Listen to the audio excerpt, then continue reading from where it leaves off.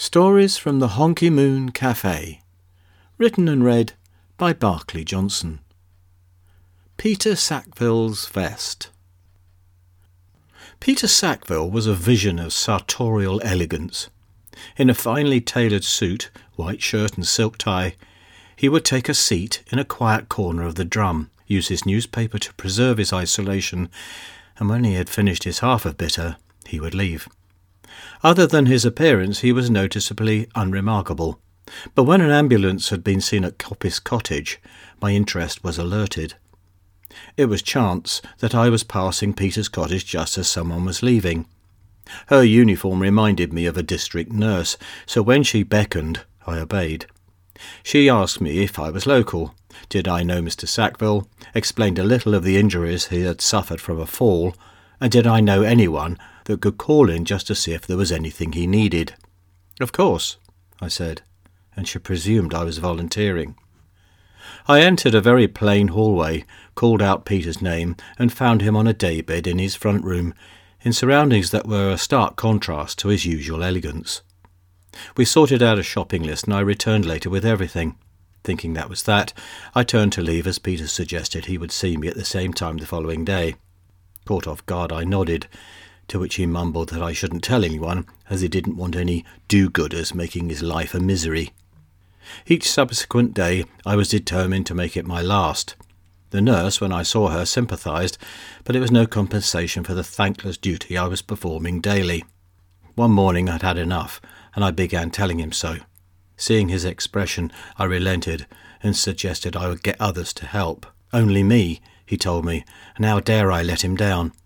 There was a bit of an argument, and I left saying that I'd see him all right until the end of the week.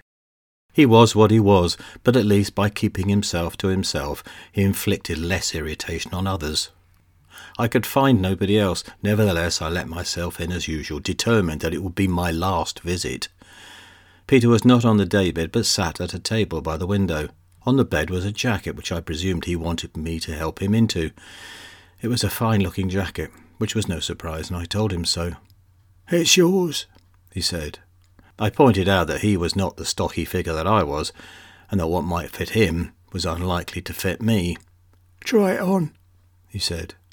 To my astonishment, it fitted perfectly. The style was traditional without being old-fashioned, my taste exactly in style and fabric. "Where did you find it?" "I made it," he said. I looked closely at the 4-button cuffs, the lining, the cut of the lapels, all superb. "You made this?" I asked, to which he nodded, and then pointed to the door, suggesting I look in the adjoining room. I felt as if I walked into the cutting room of a West End tailor's. Table, machines, mannequin, rolls of fabric, brown paper patterns, including newspaper and magazine cuttings, featuring Peter with celebrities who, I presumed, were wearing his tailoring. Back in the front room he suggested I sit. I did, but not before carefully removing the jacket and replacing it on its hanger.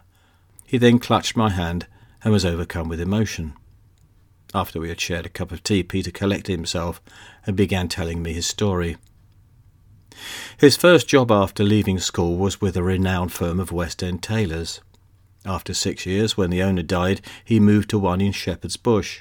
4 years later, the area was redeveloped, so his third place of work was run by a dubious character in Wandsworth, who went bankrupt. Peter moved to Richmond, where he was made head of alterations in a department store, where he treaded water for 17 years, being superseded by those climbing the ladder over and beyond him. Times had changed, and there was no room for his craftsmanship.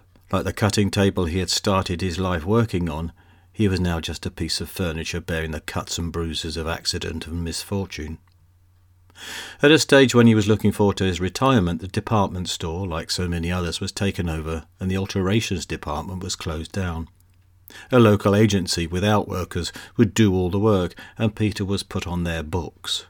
They paid little, gave nothing towards any expenses incurred, and expected the work to be done immediately, if not sooner. With a small pension and some redundancy, he bought a good second-hand machine and dedicated part of his rented flat to his tailoring, a description that was rather too grand for the trouser shortening and waist expanding that was most of his work, but he was content. He had not much money, no family, no property. He loved no one, and as far as he knew, no one loved him. His only brush with romance was with a fellow machinist while he was working in Richmond.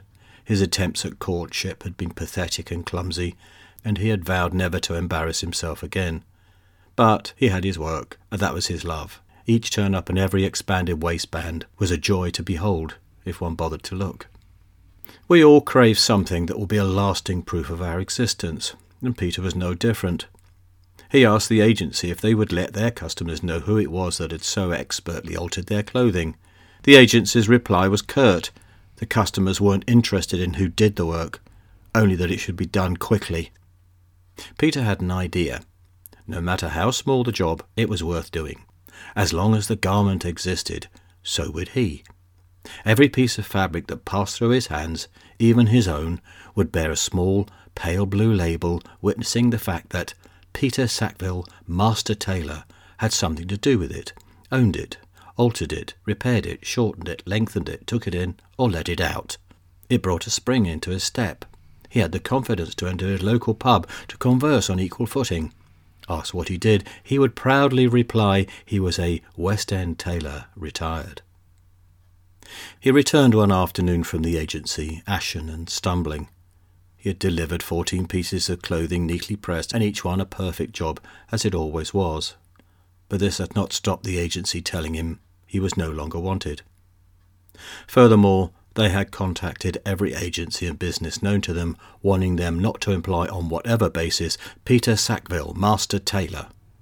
They cited some legal obligation that he had contravened. They accused him of trying to undermine their business, trying to steal work from them, and they had spread the word he would never work in the rag trade again.